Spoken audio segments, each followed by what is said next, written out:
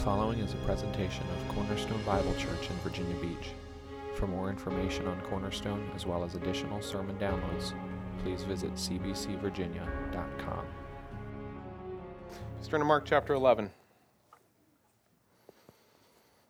And standing room only back there for a minute. It's amazing how many seats the kids take up.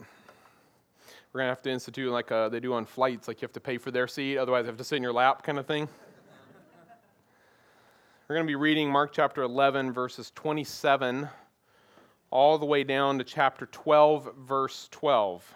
Remember that chapter and verse divisions are not inspired. They were not there originally, and sometimes the people who put those in did a good job inserting them, and sometimes they did not, and I would say this time they did not. That is one section and should not have been divided by the chapters. We're going to read chapter 11, verse 27, all the way to chapter 12, verse 12, and then go to the Lord in prayer.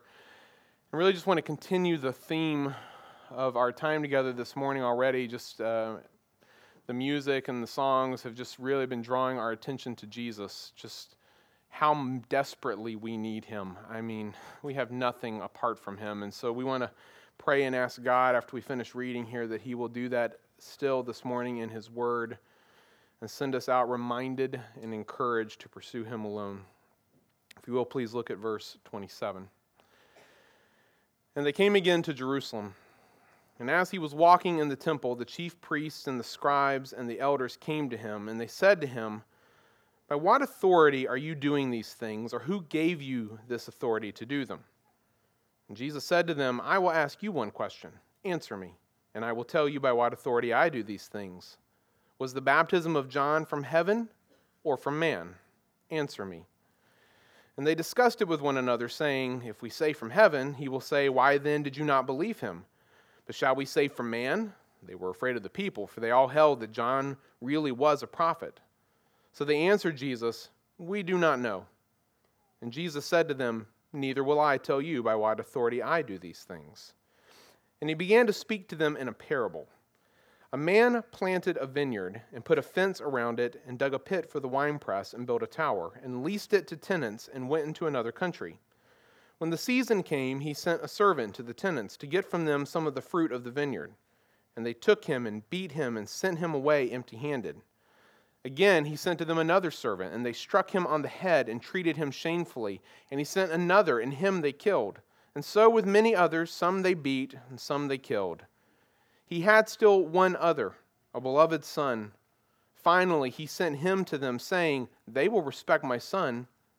But those tenants said to one another, "This is the heir. Come, let us kill him, and the inheritance will be ours."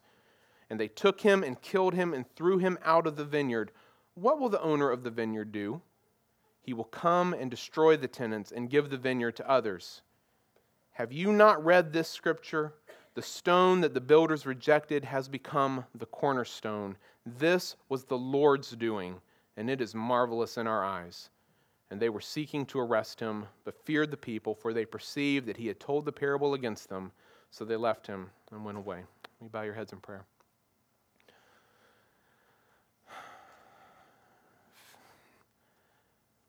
Jesus, I come now before you unable to explain your word to your people.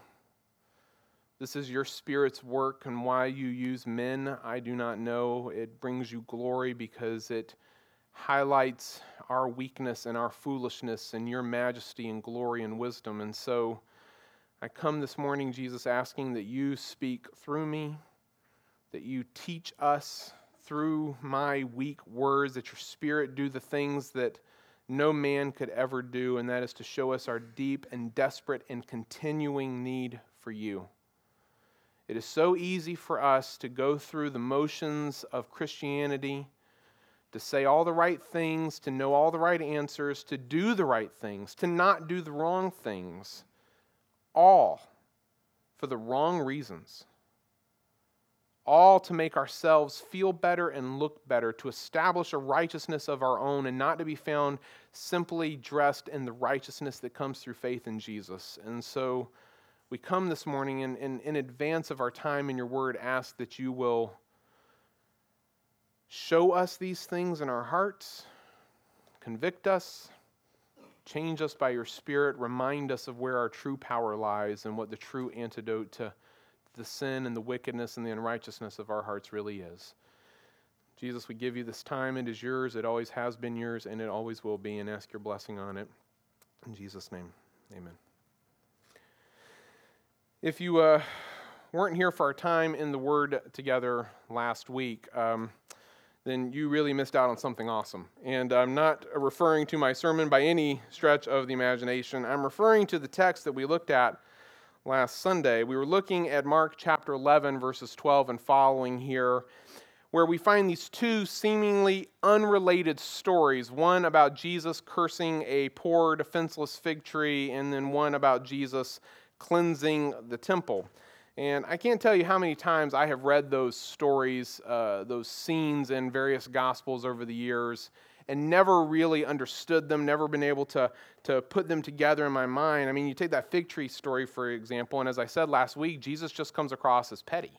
If you think about it, I mean, he's hungry and he sees this fig tree off in the distance and there's leaves all over it, so he goes up to look for figs, even though it's not the season for figs. Mark makes that very, very clear. And when he gets there and he doesn't find any figs, he's angry, and so he curses the fig tree. And then the story continues down about the cleansing, and you come back to the fig tree again in verse 20, and sure enough, the fig tree's cursed. It's withered to its roots. It's gone, and the disciples are amazed by this. And so you see that he's upset, and he can do amazing things, right? And in the cleansing story, Jesus walks into the temple, and he sees the money changers and the people selling the animals, and he overturns their tables, and he drives everyone out, and then he does one other thing that no one remembers, right, which is, anyone remember?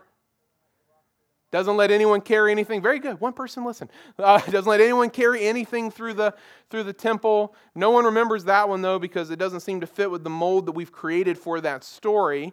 But this is only temporary at best. As soon as he leaves, no doubt, they put everything back, and yet we call it him cleansing the temple, building a structure that he will tell us in chapter 13 is going to be destroyed very soon anyway. So we don't understand why. And last Sunday, I attempted to put all of those pieces and those thoughts and those two different stories into a cohesive whole that actually makes sense, and I think is Mark's purpose in the story. Those two seemingly unrelated stories are, in fact, one story. Remember, we looked at that last week, how Mark uses this technique called intercalation to take two different stories, to start telling one, then stop it and insert a second story, only to come back at the end and finish the first one. He uses that technique to show us that the two stories are actually one. That you can't understand one story apart from the other story. There's something about the two of them together that make the point. And the reason that authors do that is because it draws out certain points of emphasis that may not otherwise be so obvious to us as a reader. For example, here in Mark 11, by putting these two stories together in this particular way, Mark is showing us that Jesus in this scene is actually pronouncing judgment on the temple. He's not cleansing it. I mean, it's not that the temple building itself is the problem, nor is it that the sacrificial system that goes on within the temple is the problem. None of those things are really the problem, most obviously because they were ordained by God himself. Rather, it's how people have come to view them that is the real problem. And without rehashing everything that we had looked at last week, if you didn't hear it or weren't here, please go back and listen online. The people of Israel, both the leaders, the priests, and the regular people had come to view the temple as a source of national pride, as the place they could go after their sinful lives and do the things that God had commanded them to do, and therefore that God would accept them as a result. And so it had become this sort of check-the-box, works-based religious system by which they, and only they, note that, could be assured of heaven and of God's favor regardless of their hearts, regardless of their faith, and regardless of their lives. Do you remember all that? So they can go out and lie and kill and steal and cheat and do all the things. As long as they come back and offer the right sacrifice, God's totally okay with them. That was kind of their mindset. And God was done with this. He was done with it. And he had never cared about dead animals. I hope as you read the Old Testament, you don't lose that point. He's not concerned simply that a lot of animals are killed and burned. He's not like a barbecue master, right? Who just wants to see a lot of meat on the grill. He's not concerned about dead animals. David gets that in the Old Testament. Other prophets get that and teach that to the people throughout the Old Testament. In the end, God wasn't interested just in the animals. He was interested in truly repentant hearts that believed in Him, that loved Him, and that wanted to have a relationship with Him. And instead of that, the people had traded that kind of genuine relationship with God for this system of religiosity. As long as they did the right things, as long as they performed the right sacrifices, as long as they checked all the right boxes, then God would love them and everything would be fine. No real heart change was needed, no genuine belief. Thus, Jesus comes to announce His judgment on that system and everything that was attached to it. And just as the fig tree gave the appearance of life, it's full of leaves, Mark notes. Just as it gives the appearance of light, it bears no fruit. It's worthless. Looks good on the outside, dead on the end.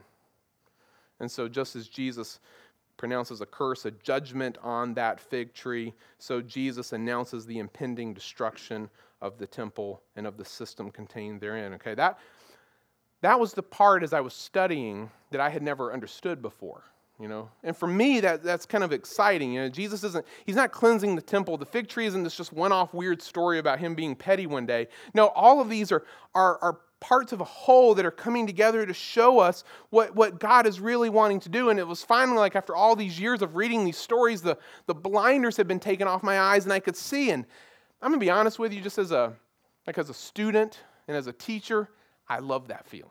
I love that feeling, that aha moment when you can finally see it, when you can finally read something and go, oh, I get it. That's cool, right? I get it. And I get excited when that happens, and I get excited about then coming in here to try to show it to you.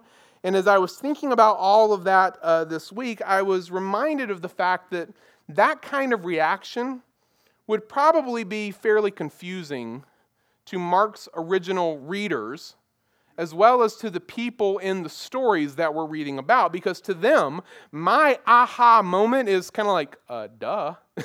That's the only thing it could have been. That was obvious, right? At least it was obvious to them. It was obvious to them what was going on in the story. It was obvious to them what the point was. And you get just a taste of that. If you're in Mark 11, just look back at verse 18. You get just a taste of it when in verse 18, after Jesus does the things that He does and He says the things that He says, Mark tells us that the chief priests and the scribes heard it and were seeking a way to destroy Him, for they feared Him. And I just would note that for them, being in the scene and in the moment and being versed in the Old Testament like they were and understanding the references and allusions that Jesus is making in that scene, when they are watching Him do the things He does, when they are hearing Him say the things He says, they're not confused at all. There are no blinders on their eyes that need to be removed. They get it. And because they get it, they're angry. And because they're angry, they fear Him. They see the effect He's having on the people. They understand all these things and the accusations that He is making against the people's view of the temple and the sacrificial system. They get the judgment that He's pronouncing on it. It's all perfectly clear to them, and they want Him dead as a result.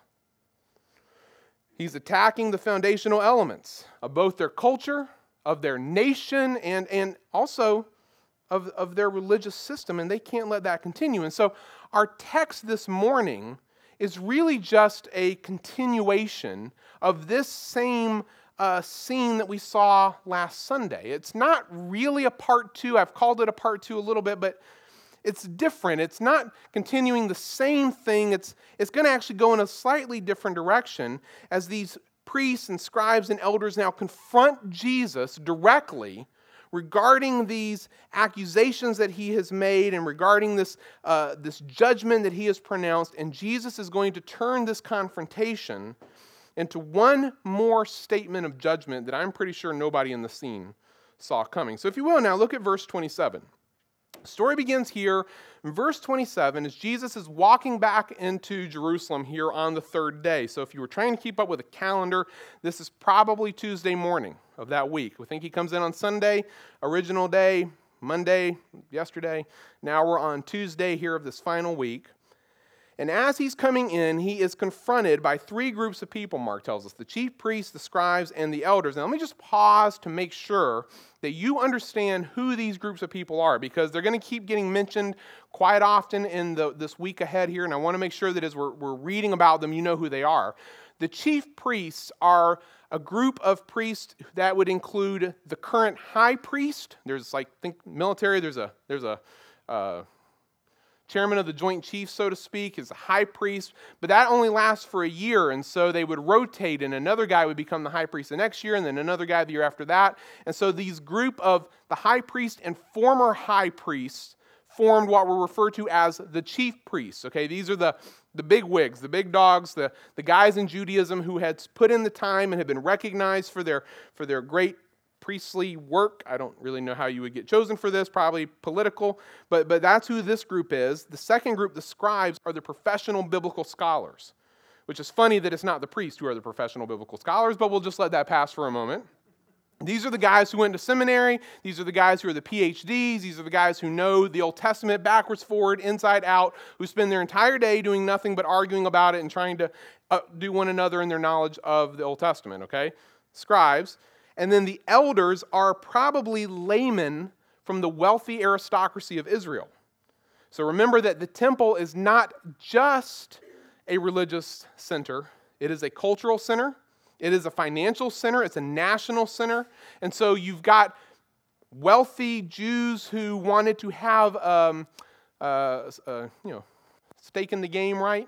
And they want to be there in Jerusalem, be decision makers, be influencers. These are the elders, these members of the wealthy aristocracy who were a part of this kind of ruling class there in Jerusalem. And I would remind you that these are the very three groups that Jesus himself predicted in those three foretellings of his death would do the things that they're about to do. So we're going to start to see the fulfillment of that. So they had come to him with a question. The question's pretty straightforward. By what authority are you doing these things? Or, it's actually two questions, who gave you this authority to do them? In case it's not clear to you, this is a loaded question. All right?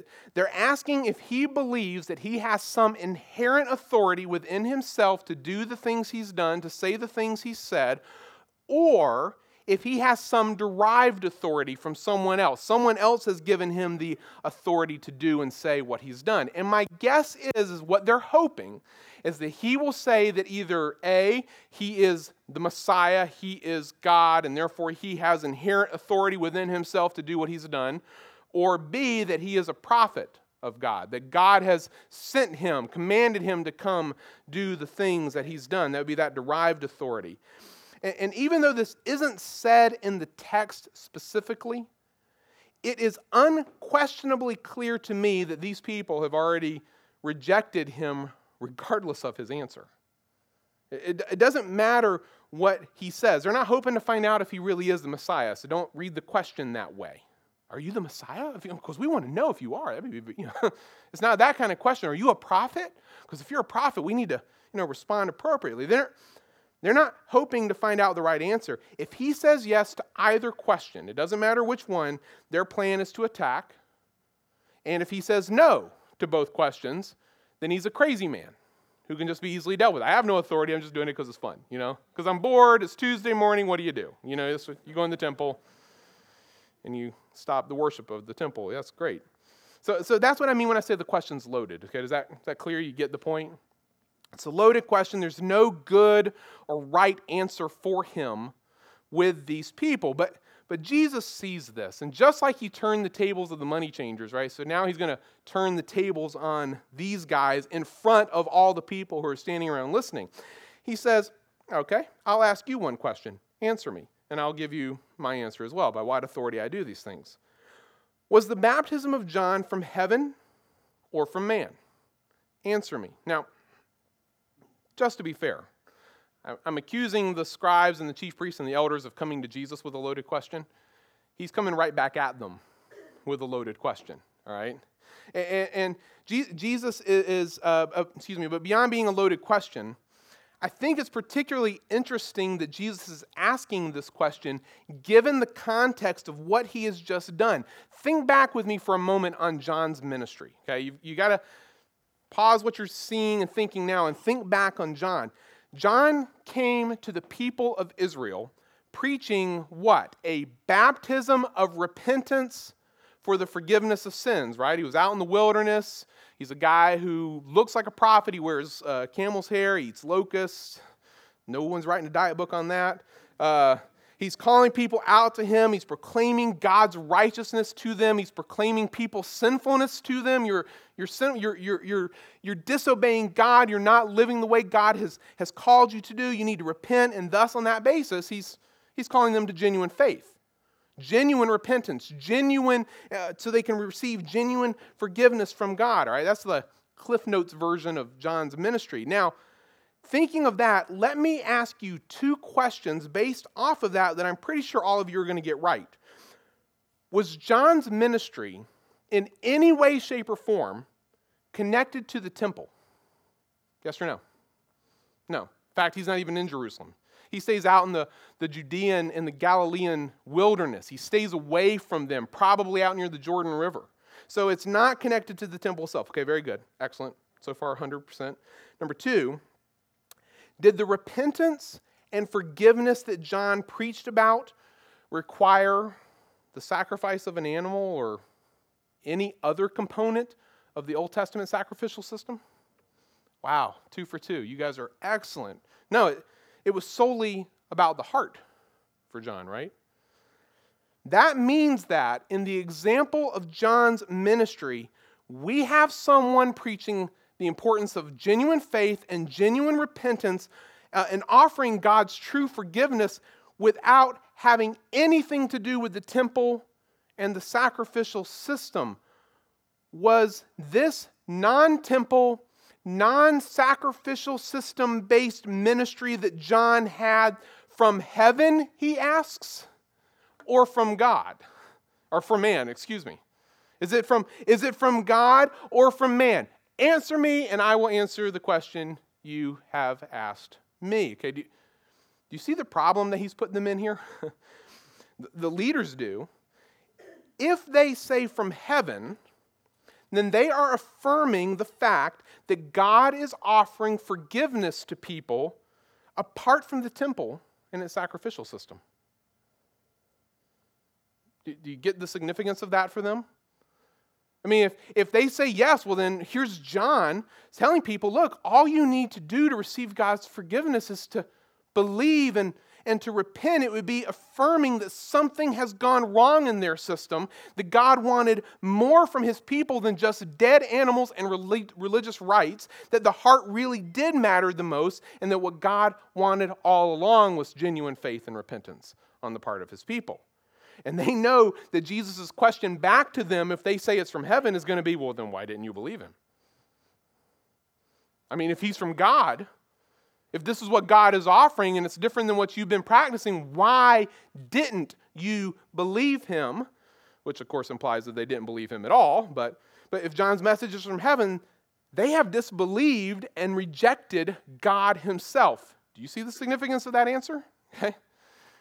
However, if they say from man, then they're saying that John was just making all that stuff up. He's just crazy. He's just out there in the wilderness, weird, fashion sense and diet, and just a strange guy. But they can't say that because, as Mark points out here, they're afraid of the people, because all the people believe that John really was a prophet, and they don't want the people to be upset with them because, quite frankly, their power derives from the people continuing on in just the status quo. Before we look at the answer back to Jesus, I just want you to notice that Jesus has put them in the very position that they were hoping to put him, right? They were wanting him to affirm that his authority was either from heaven, okay, that he has it in himself or he's derived it from somewhere else, or from man. Effectively, no matter what he says, they're gonna be against him. It doesn't matter. There's no good answer for him. They're going to use it against him. And so Jesus turns the tables on them, puts them in the very same situation. And so they answer back, we don't know. We don't know if his message was from heaven, if it's from God. We don't know if it's just because he's crazy. This is a cop-out. This is a cop-out of epic proportions because these are the religious leaders. As the religious leaders of the people, shouldn't they want to know the most? I mean, if God is sending a message to them that maybe this isn't the way, maybe genuine heart faith, genuine heart repentance are the ways to receive genuine forgiveness from God, wouldn't the religious leaders want to know that the most? Isn't it kind of their job? And I used to think that they were being dishonest with their answer when they say they don't know. My assumption had always been that they actually did know what they thought, and that was it was just from man. Okay, like, John's crazy, but we just don't want to say it because the people get upset. I don't think that's the case anymore. I actually think they don't know, but it's because I think they don't care. They haven't even put the effort or the time into thinking about whether or not he's from God or not. It just didn't even matter to them. They just wanted to dismiss him and get rid of him. And thankfully, in John the Baptist's case, they didn't have to worry about it too much because Herod came along and took care of that problem for them. So they got, they were probably like, yes, that's done. Yeah, mark that off the to-do list. We don't have to worry about that one anymore. They didn't care who he was. They just didn't want to say that. And Jesus, recognizing this about them, says back, well, since you won't tell me, neither will I tell you by what authority I do these things. You won't tip your hand, I won't tip mine either. Now, I think there's a part of this that when we read up to this point of the story, and we're like, we want to start like high-fiving each other, like, yes, Jesus is awesome, right? I mean, look at the way he put them in their place. Look at the way that he shut them up. That's awesome. We should learn how to do that ourselves. Like, I don't think that's exactly the right point here. The real point here is that Jesus is revealing the true motivation and commitment of these religious leaders, and spoiler alert, it's not God. That's not their real motivation and their real commitment. They're not actually concerned at all about what God wants. If they were, they would have shown some interest in whether or not John's message, for example, is from heaven or from man. They couldn't care less. They're not concerned with John or Jesus' true intentions for the temple, God's true intentions for the temple and its system of worship. They have hijacked this thing for themselves. The temple and its system have become the source of their power and their prestige. It's become the source of their comfort and their prosperity, and they want it all for themselves, and they will not abide anyone, whether he comes from God or man, who challenges any of that, not even God himself. They just don't care if either Jesus or John is from heaven. Their only concern is shutting these men up so that they can keep what they think they have. And Jesus is about to make that abundantly clear. Not only to these people, but everyone listening. That's the parable that comes here in chapter 12, verse 1. This parable in chapter 12 is not separate from this scene that we're looking at. It's a part of it, and I think parables are just best read directly. It goes like this. A man planted a vineyard, and he put a fence around it and dug a pit for the winepress and built a tower and leased it to tenants and went into another country. And when the season came, he sent a servant to the tenants to get from them some of the fruit of the vineyard. And they took him and beat him and sent him away empty-handed. Again, he sent to them another servant, and they struck him on the head and treated him shamefully. And he sent another, and him they killed, and so with many others. Some they beat, and some they killed. And are you following what's going on in the story? Remember, parables are...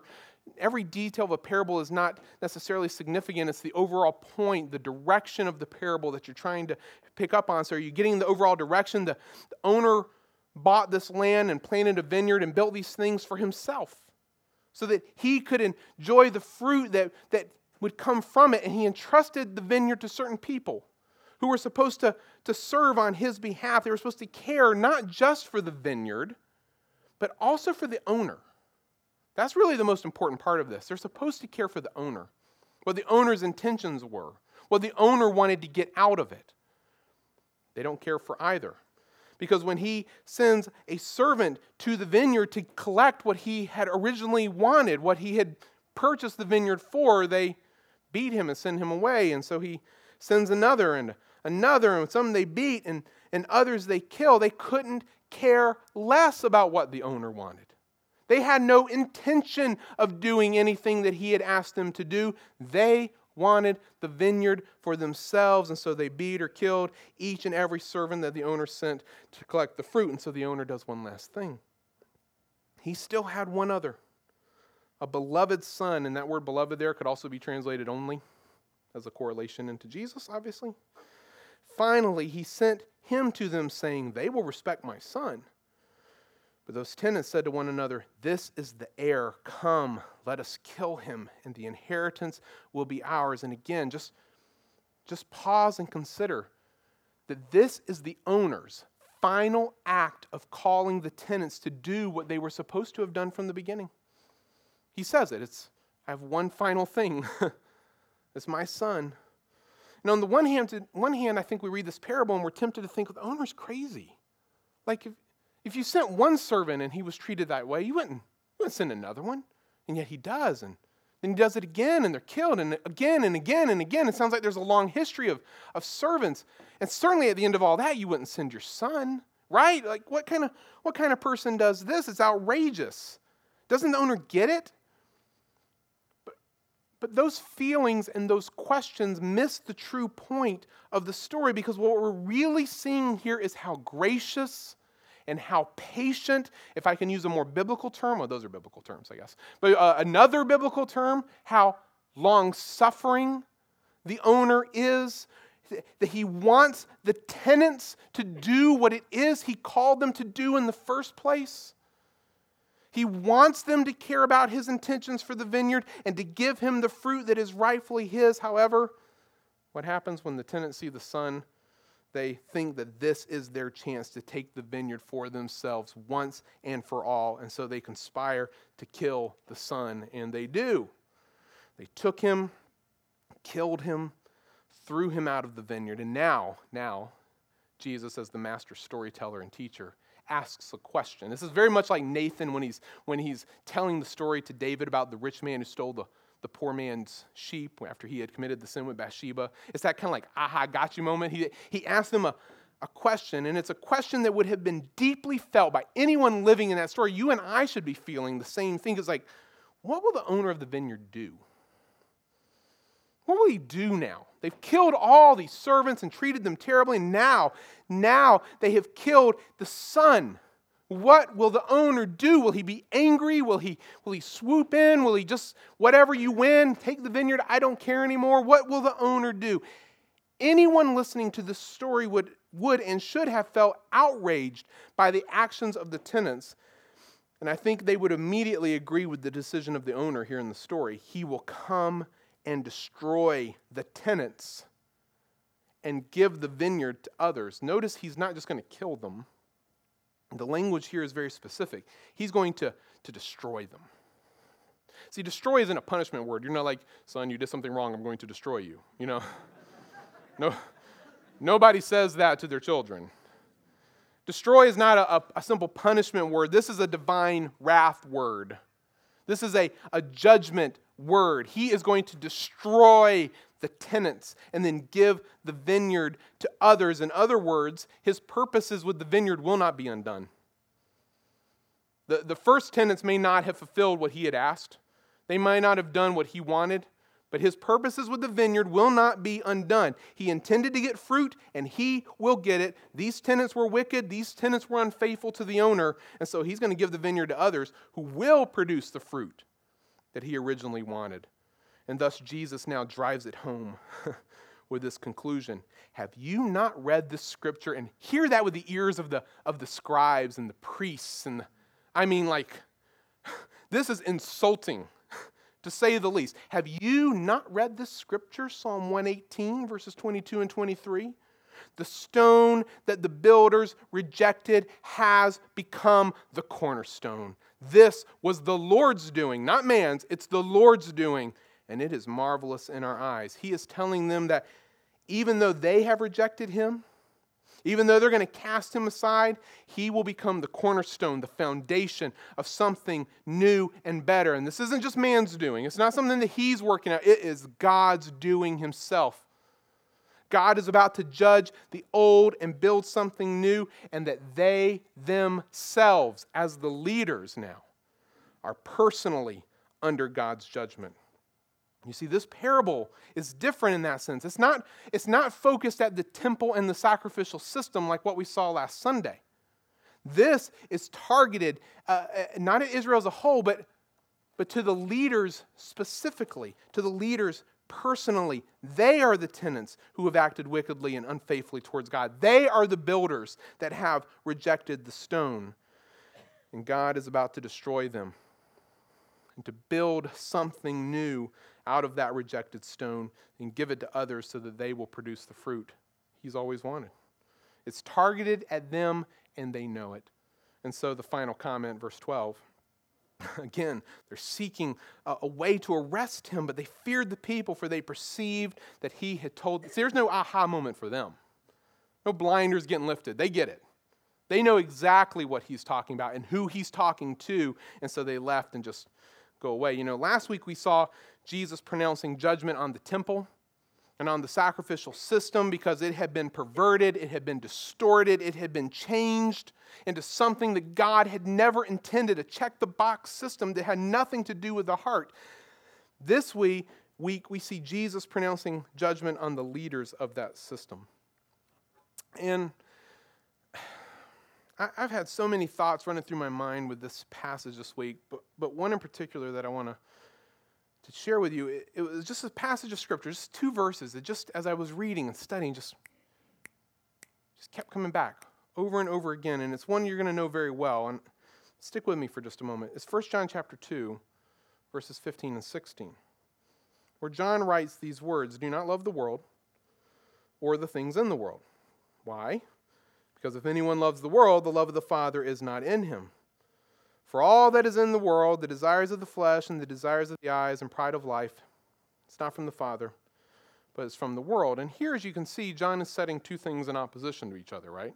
On the one hand, you've got the love of the world, which of course would include the things in the world. On the other hand, you've got the love of the Father, the love of God. And he makes it very clear here in verse 15, you can't hold both. You can't add one to the other. You can't mingle them. You're either this or you're this. You're not this. Okay, you can't do it.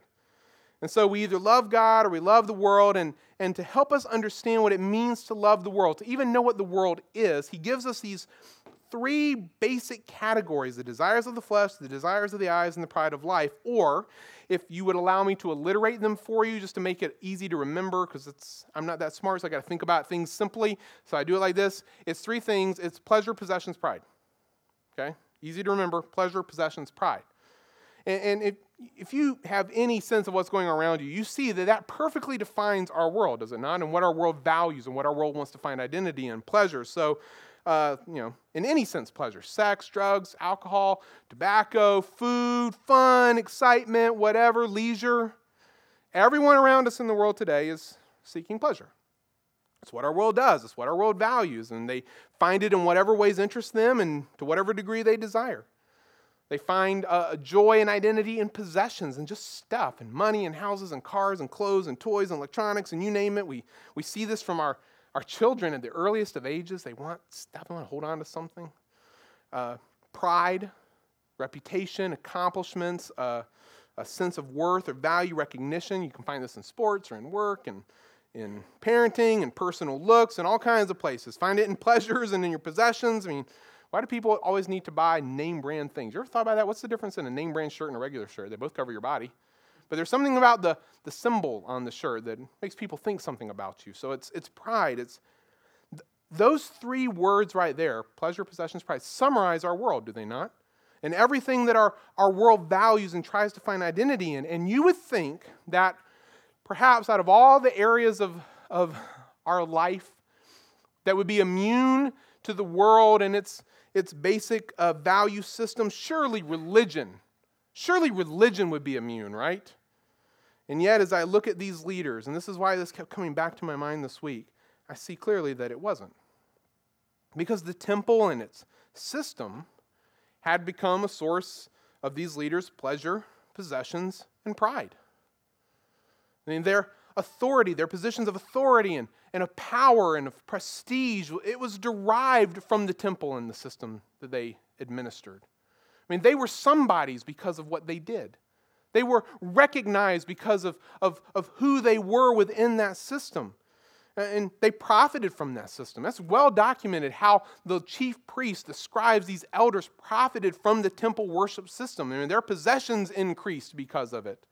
And certainly their pride was greatly stoked by it because they loved to be recognized by the people. They loved to be seen in the streets. You've heard Jesus make those comments throughout the gospel. I mean, this, folks, is the essence of worldliness. They didn't love the Father. They weren't interested in what He wanted. They didn't want to hear it. They didn't want to change. They didn't want to do anything but protect what they already had within that system. For them, religion had just become another means of worldliness. It wasn't the antidote to it. It was the means of worldliness. And there are many in our world, and probably several in this room, who feel the same way, who've bought into the same lie, that somehow religion could be an antidote to worldliness when in fact it is the means, that somehow religion can coexist with it, not realizing that religion can actually facilitate it. They feel better about themselves because they showed up on a Sunday morning at a building at a particular time and sat through it. They endured. They feel better about themselves. They feel personally fulfilled by their time here. Let me just give you a little hint. If you ever hear someone say that they feel personally fulfilled by their religious activities, that's a red flag. Something's not right here.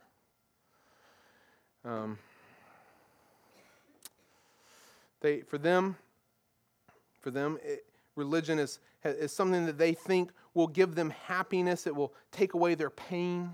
It'll take away their problems. No, it doesn't. And when it doesn't, these are the people who get disillusioned and then leave. For them, Christianity has been a thing to point to, like they point to their house or their cars or their IRA or whatever. It's another thing on the shelf that they can kind of cling to and say is their own. For them, it's a source of pride, personal pride, because they found the right way while others haven't, because they're going to be in heaven while everybody else is going to be in hell. See, that's the problem, right? Because religion has never been and never will be the antidote to worldliness. The only antidote to worldliness is actually stated very clearly here in 1 John 2:15-16, and it's what? Loving the Father. It wasn't about not doing these 10 things and doing these 6. It was always and only about loving the Father, because when we love the Father, the love of the world won't be in us. They're incompatible. And Jesus himself will remind us next week of the greatest commandment. What was it? To love the Lord your God with all your heart, soul, mind, and strength. Or if I can put it in terms that mirror the opposite side of what we've just seen, is to view God as being your greatest pleasure, to view God as being your greatest possession, and to view God as being your greatest source of pride. That's loving the Father with all your heart, soul, mind, and strength. You know, it's coming to view God, the Father, as the greatest source of pleasure that you could ever experience. There is nothing in this world that would bring you more joy than Him. Him. Not His gifts, Him. To not just simply try to come to Him because you want to avoid the pain of hell kind of thing. No, you're coming to Him because He's worth coming to. That kind of idea.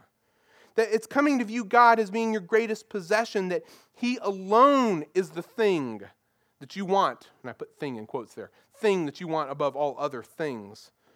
You know, it's to have the mindset of Jim Elliot. I heard this quote this week, and it's been in my mind. He was the martyred missionary to the Auca Indians in Ecuador. He's the one who said, "He is no fool to give what he cannot keep to gain what he cannot lose." You can't say that unless you have really come to see God as being your greatest possession. To be able to walk away from the others because He is so valuable. And it's coming to view our God as being our only source of pride, that we have nothing to boast in this life apart from Him. I mean, what accomplishment would possibly outweigh the fact that you can say, I know God and God knows me? Oh, you won the Nobel Prize? I know God. Oh, you got a big promotion at work. The God of the universe has made me His own. What accomplishment could you possibly point to that's going to top that one? To view him, to view him as our greatest pleasure, our greatest possession, this is loving God with all of our heart, soul, mind, and strength. And folks, religion doesn't make that possible. Only Jesus makes that possible. You see, he was the stone rejected by the builders, but God himself has made Jesus now the cornerstone of this new thing that he is building, a temple not made with hands, a people not defined by borders. They are an assembly of people from all kindreds, tribes, tongues, and nations, redeemed by his sinless blood shed on our behalf, gathered by faith, and dependent on him from everything to start to finish. You say, I want to love God more? You can't. You can't. But Jesus can love him perfectly through you. As you are dependent on him, as the Spirit fills you and you walk in the Spirit by faith, Jesus the Son loves the Father perfectly through us. Galatians 2:20, I am crucified with Christ. Nevertheless, it is not I who live. It is Christ who lives in me. It's him living in me. In the life that I now live, I live by faith in the Son of God who loved me and gave himself for me. I've died. Jesus now lives through me, and as he loves the Father perfectly through me, so I too love the Father. He changes us, and he makes us more like himself, the only one who can perfectly love God. So the call today is not to do something. The call today is to examine your heart to see, have I allowed a worldly view of Christianity, a worldly view of the gospel to penetrate my heart and mind and life, to begin to look at it as something that I can do, something I can hold on to, something that, I've made all the right choices, me. It's very self-focused, very man-centered. Or have you come to the place where you are just on your knees crying out, I have nothing apart from you. I have nothing apart. I had nothing apart from you. I have it now, and nothing apart from you, and I will never have anything apart from you. Until we come to that point, I do not think we will understand what it means to truly walk in the Spirit and to live by faith. Will you bow your heads? Jesus, we come this morning just reminded from your word that you never wanted to build a kingdom for us. It is so easy for us, like these religious leaders, to look at Christianity, to look at the gospel, even to look at you and the cross and what you accomplished there, and to make it all about us, to just simply try to add you into our lives because it makes us feel better. It's a good thing to have on the resume. To not come as the poor, helpless beggars that we will always be. We are still trying to build a righteousness of our own rather than standing naked before you, asking, pleading for you to dress us in your righteousness. And so forgive us, Lord, please forgive us. Remind us, Spirit, please reveal to us how desperately we need you day by day. To not look at ourselves and our religion from this worldly mindset, but to remember that it's all about you, Jesus. You are the way, you are the truth, you are the life, and we do not come to the Father except by you, yet we want to come to him every other way. So we are reminded this morning, we have you or we have nothing. You are better than everything. You are more than everything. You are more sufficient than everything. Change us, please, we ask. Make us want this. Overpower our sinful hearts and call us back to yourself, we ask in Jesus' name. Amen.